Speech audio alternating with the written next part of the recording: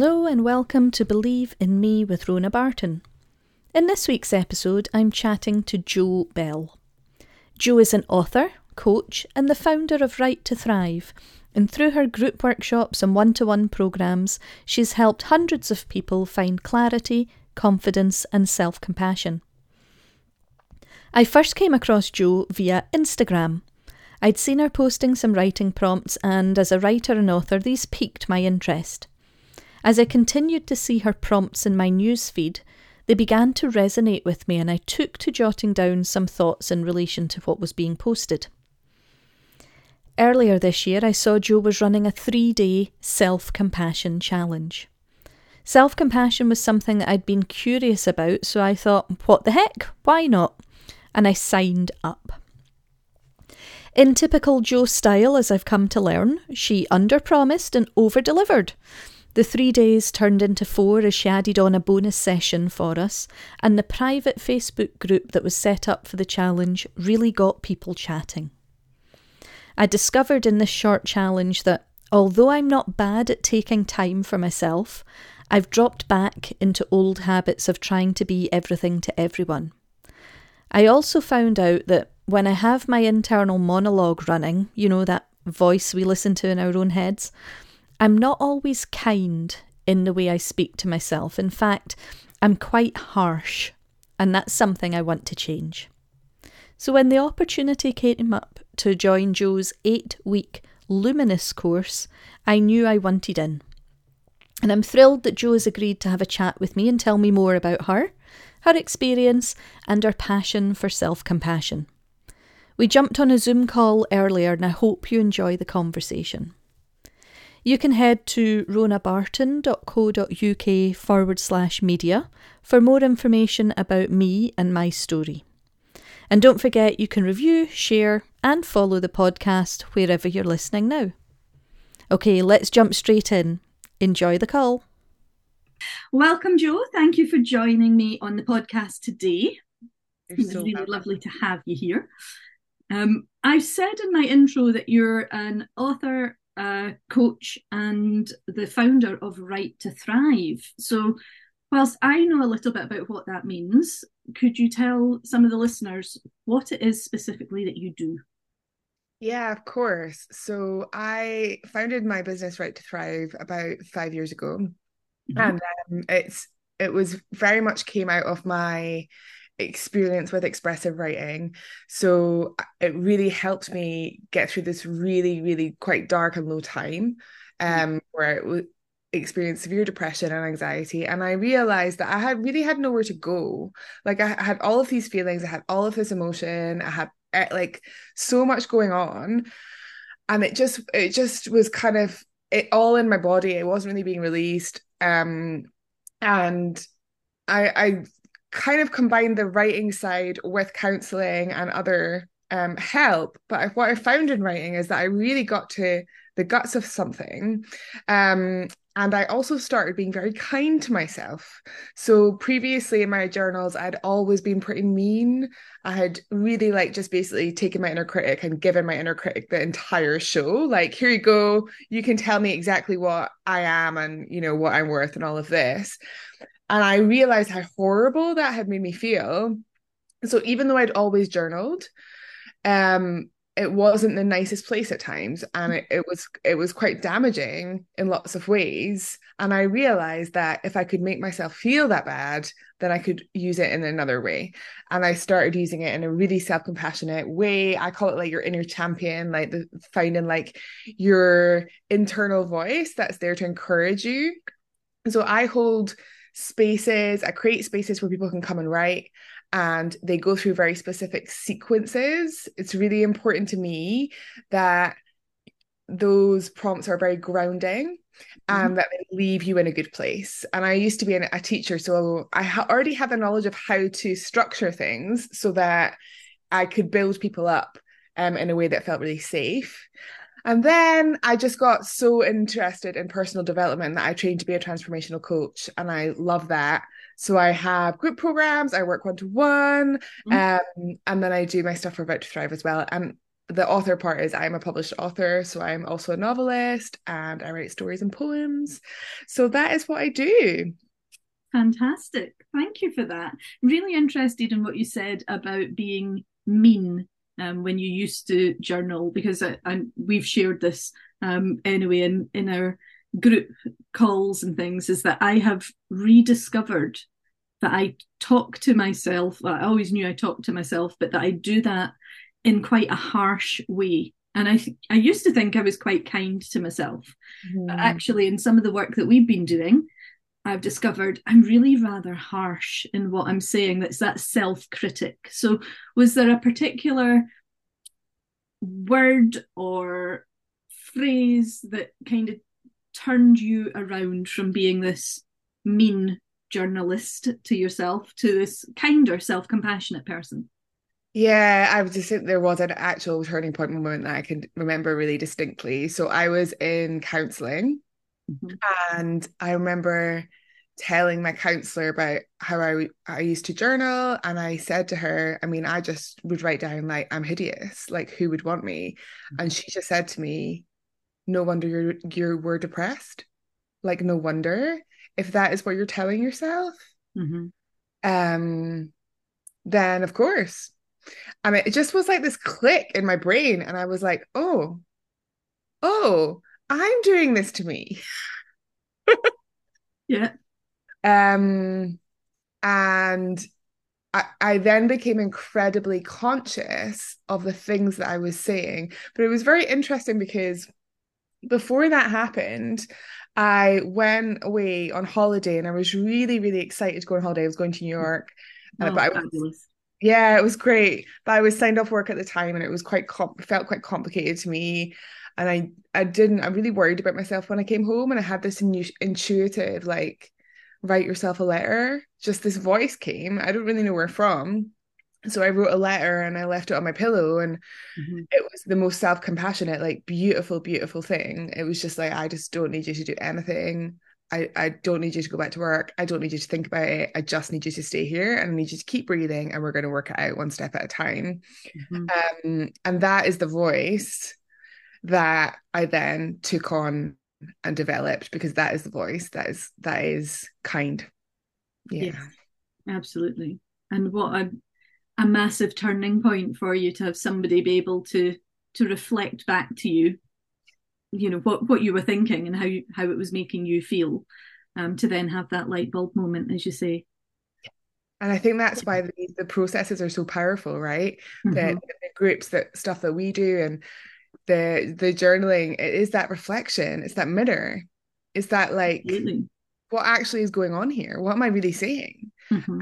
And when we're really tangled in our harsh voice, and that has become, so I've talked a little bit about this before, it becomes a belief, like it becomes a way of life. Yes. It becomes so deeply ingrained in you that you don't know that you can do anything differently. Like it just you think it is who you are. Um, and when you kind of realize that it's not, it's just it gives you the most peace, the most freedom, but it's also a practice. You need to keep doing it because otherwise you will go back to old patterns because that is what happens. And Yes. it's yeah, I think if it sometimes is like the ultimate form of self-care, but self-care is a practice. It's not a one-off. Mm-hmm. It's not just like taking a bubble bath. It's not just like I'm gonna just sit on the sofa tonight. It's like always checking in with yourself and always being like, how do I feel right now? What do I need? And not making that wrong. Yes, absolutely. And that's one thing, I said just in our intro earlier, that I've realized is that I'm I'm good at taking time for myself. You know, I'm good at putting in the cancelling a plan, for example, if I just don't have the energy to muster to go out and do something. Or yes, I can pop time in to have that soak in a bubble bath, read a book, listen to a podcast, watch a film, whatever it is. The doing part of it, I Mm-hmm. I find relatively easy. Mm-hmm. It's still a work in progress, and we've said this before. It's progress, not perfection, and I do have an issue with a little bit of perfectionism, um, being worked on. But the the thought that goes along with it is the challenge, because as you say, you have these patterns that are so deeply ingrained and have taken years or decades to establish themselves and really in with the very root of your being, that the practice of being self-compassionate is not an overnight switch, unfortunately. So you still need to put in the time and effort to work on your own self-compassion. So with that in mind, when it comes to how people feel about themselves and whether or not they are being self-compassionate, or that is something they need to work on, if they're maybe being a bit more self-sabotage than self-compassionate, what they're feeling normal? Oh yeah. I mean, who am I to say what's normal? First of all, I would say that, right? But from what I know of people, from all of people I've worked with as a coach, but also in my writing workshops, this is something that we all struggle with. And it's because these patterns were survival patterns. So I learned to be incredibly harsh to myself as a teenager before someone else did it. So, that was my survival mechanism. And then it just becomes embedded. And it's the same with self-sabotaging. It's the same kind of thing. It's your brain wants to keep you safe, really wants to keep you safe, even if you feel absolutely crap being safe, even if you're not living your life the way you want to live it. We are hardwired for safety. So it's really super normal. And the practice of, I definitely know from the people that I've worked with and from myself that when you start to open this up, it can bring up a lot, because you can really grieve how kind of harsh you've been in the past. When you actually are aware of the way that you have had a role to play in the way you might have felt, it can be really, really difficult. And there we need even more self-compassion. So it is definitely something that loads and loads of people struggle with. I know one person that doesn't have an inner critic, and she is wonderful. She's my beautiful friend, but I'm like, wow, it's just not the same.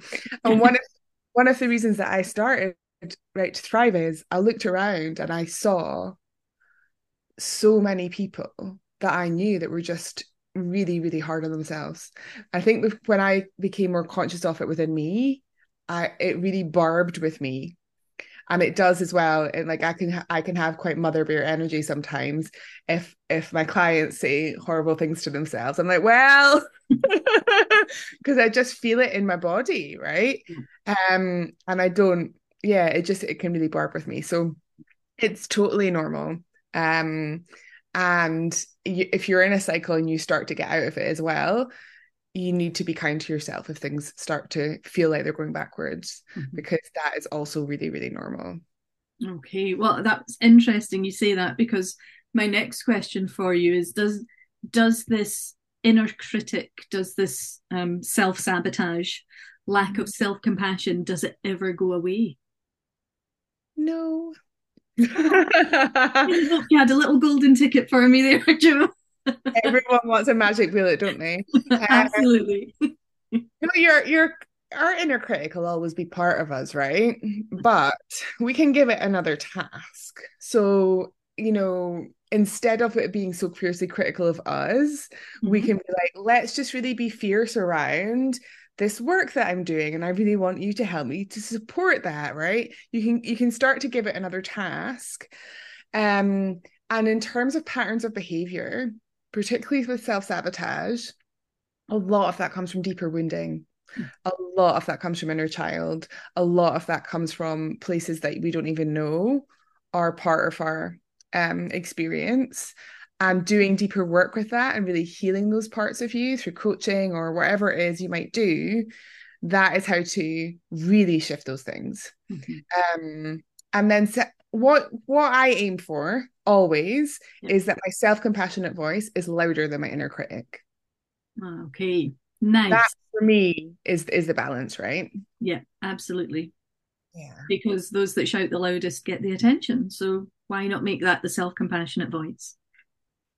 Absolutely. There's that parable. I'm going to muck it up now, but there's a parable about the two wolves inside us, and one is good and one is Yes, bad. And they say which one will win, the and one you feed. one you feed. Yeah, yeah, Absolutely. So we'll feed some self-compassion, shall we? yeah, yeah. Absolutely. So what would be your top three pieces of advice or top three tips, if you like, for people who currently are maybe lacking some self-compassion? Yeah. Well, first of all, my first tip is to notice. Number one is just notice. So notice, and you can journal on this. And this can feel really quite, I wouldn't say as difficult is not the right word, but it can bring up quite intense emotion because you're really actually looking at the things that we say to ourselves. So many of the horrible things we say are really automatic. We don't even think about them. And when you Yeah. put them down in black and white, you can have a bit of a reaction to it because it is so harsh. But that is the first step. So notice what your inner critic is saying and write it down is my first tip. Excellent. And my second tip is like really look at it and be like, is that fair? Do I deserve that? Is that okay? And like really take that question seriously because there probably is a little part of you that's ingrained into that pattern that'll be like, well, yeah, that's just what I say to myself, right? That's just I just Mm-hmm. say I'm stupid, even though but really think, well, and let's take that one for example, because a lot of people have that. If it's like you're stupid, then start to look for evidence that that's not true. Like literal evidence. So I have a story that I was lazy, right? A really old story that I was lazy.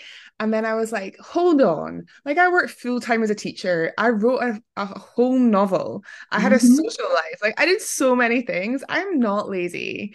So I would start to look at those beliefs and where they're coming in, and then I would turn it around and having one self-compassionate phrase that you can come back to and repeat to yourself Mm-hmm. is really powerful.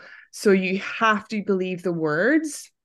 So if you don't feel enough, which is something that's something that we all struggle with, every single person I know has a story that they're not enough. It's part of the human condition, right? You can't just repeat I'm enough in the mirror and expect that that is going to shift your mindset because you don't believe it. Your brain is like, that's not true. So you need to find a phrase that really, really works for you. So it might just be, I love you so much. Mm-hmm. And you can write that out and just write that out and write that out. Or it might be, I know you're doing your best. And you can write that out and write that out and write that out. Yes. Um, those are my tips for really starting to notice those patterns. Yeah. Absolutely. And from my point of view, obviously we've been working together and just having obviously like the freedom being given, I'm going to come back to the teaching aspect. You give us homework, which I used to, I'm sure like a lot of people used to balk at when we were at school, but actually having the homework and having the accountability of the next time we meet either one on one or as a group means that I have to just put on my big girl pants and just do it and not judge what is coming out when I'm writing it down. Because as I'm writing it down, I almost automatically want to edit it.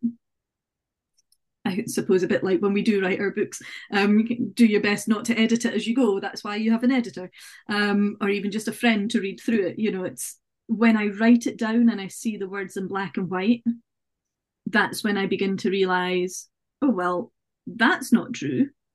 And I absolutely 100% know that's not true because of all of these other things that I can list that make it not true. But when it's not, for me anyway, when it's not written down in black and white, it's far too easy to just believe it, to fall into that old habit. Mm-hmm. Yeah, absolutely. And I think, you know, that I have two rules with journaling. Mm-hmm. Is it honest and is it kind? And I will quite often like score something out and I'll be like, that's a lie. I literally write in my notebook, like, that is a lie. And I'm like, why am I saying that? Because that's not true. And it can go for this way of like, it's that thing where we have like everything's fine. Oh, It's yes. there's almost a bit of that that goes on with me as well, where I'm like, oh, everything, and then I'm like, no, like just go a little bit deeper. And The thing is, it takes courage. It takes courage to sit with yourself, and it is really important to get support. So you can start these practices on your own, but I would really recommend working with somebody, whether it's a coach or a counselor, somebody that can give you that accountability and can help you to work through the things that come up. Because that for me, it's like all of these things. They're like all of the practices like yoga, like writing, like all the things we can do for our health are great. They're like it's like a little tool belt. I think, you just got this in your tool belt and you got that in your tool belt, and then some days will be meditation or breath work or whatever it might be. Mm-hmm. But working with someone and having accountability is the thing that really pushed me forward, because on the other side of the action is freedom. Yeah, 100%. And having somebody who can support you in a very non-judgmental, just tell it all to me. It's the for me the verbal equivalent of being able to just write it down and see it in black and white. Absolutely. Just what is that stream of consciousness that's currently in your head? Get it out. Okay, now let's see where that has come from. Absolutely. Yeah, absolutely. So I guess probably my last question, although who knows, something else might pop into mind, is you mentioned when you were going through your top tips there that, there's these things like I'm not enough are things that you see quite regularly. Is there a kind of a pattern to the things that you see with the people that you work with? Are there some common areas that we would be prompted to look out for? Yeah. Yeah, the answer to that is yes. We all think we're very unique, and a lot of us have the same pain points. Okay.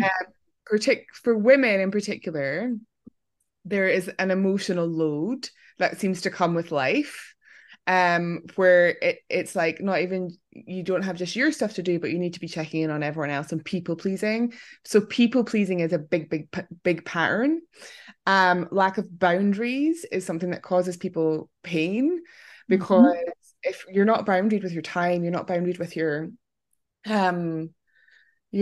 energy, then you kind of end up starting to feel angry and resentful because you're kind of doing things that you don't want to do. So lack of boundaries is one. Inner critic is huge for pretty much everyone I know, Yes. apart from my one friend. Yes. We're all now completely jealous of. Yeah, absolutely. And also expecting too much. And I was really thinking about, your audience, and when your health changes. Yes. And when your health changes and you can't maybe do what you were doing before because it's damaging to you, not having the same expectations of yourself is so important. And being compassionate to yourself as well, because we all kind of want to do it all, and we need to recognize, this isn't right for me right now. And that's something I've gotten a lot better at. So yeah, I would say those are the main things, and self-sabotaging too, but I would say that tends to be connected to deeper wound. Absolutely. And I think just in listening to what you're saying there about the sort of common aspects, 100% me, not being careful with boundaries, people pleasing, energies. Everything needs to be right, everything needs to be okay all around me. Absolutely. That was pre my ME. It was of what I could manage. It was still during my ME, and it's a habit that I have been in and out of quite frequently post my ME as well. So this is why your self-compassion challenge kind of sprung to mind and hooked me in to begin with, because I think I see a pattern in myself. Let's look at where that's coming from and what could be done to certainly lessen it and hopefully get rid of it. But we, as we say, work in progress, which is absolutely fine. But yeah, definitely one that I think a lot of the listeners will resonate with as well. So before we wind up, because I am mindful of our time together, Jo, and whilst I could speak to you for hours on end, I am aware that we both have other things in diaries as well.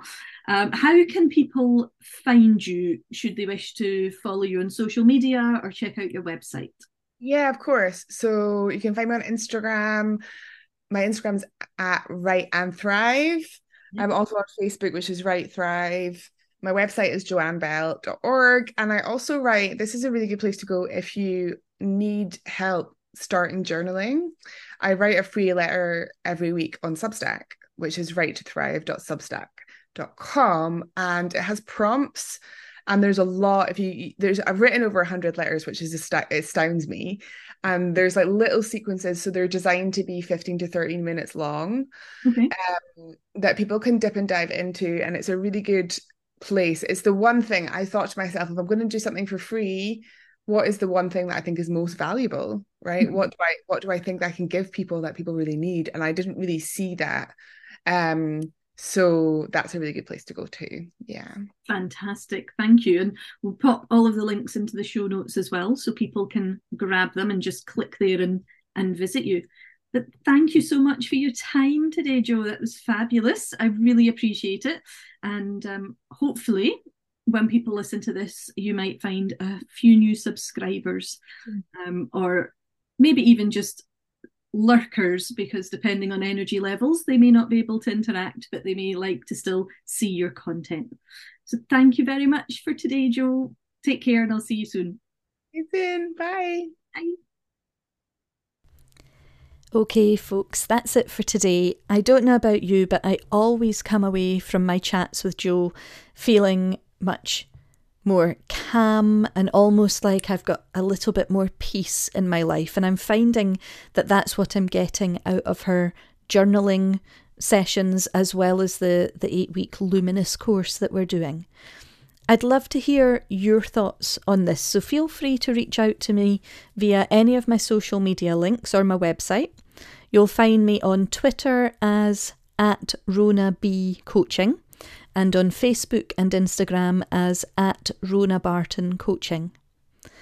You can find out more about Jo and the work she does by visiting her website, which is joannebell.org, or her Instagram, which is @WriteAndThrive, or her Facebook, which is @WriteThrive. You heard her chat about her free weekly newsletter that comes with writing prompts, and I've popped a link to that in the show notes. It's writetothrive.substack.com. As well as all of that, I am very proud to be a founding member of the Emmeline Podcasting Network. You can find out more about the Emmeline Network by going to emmelinenetwork.com. Thank you for listening. Don't forget you can review, share and follow the podcast wherever you're listening now. And I really hope today's a good day for you. Bye for now.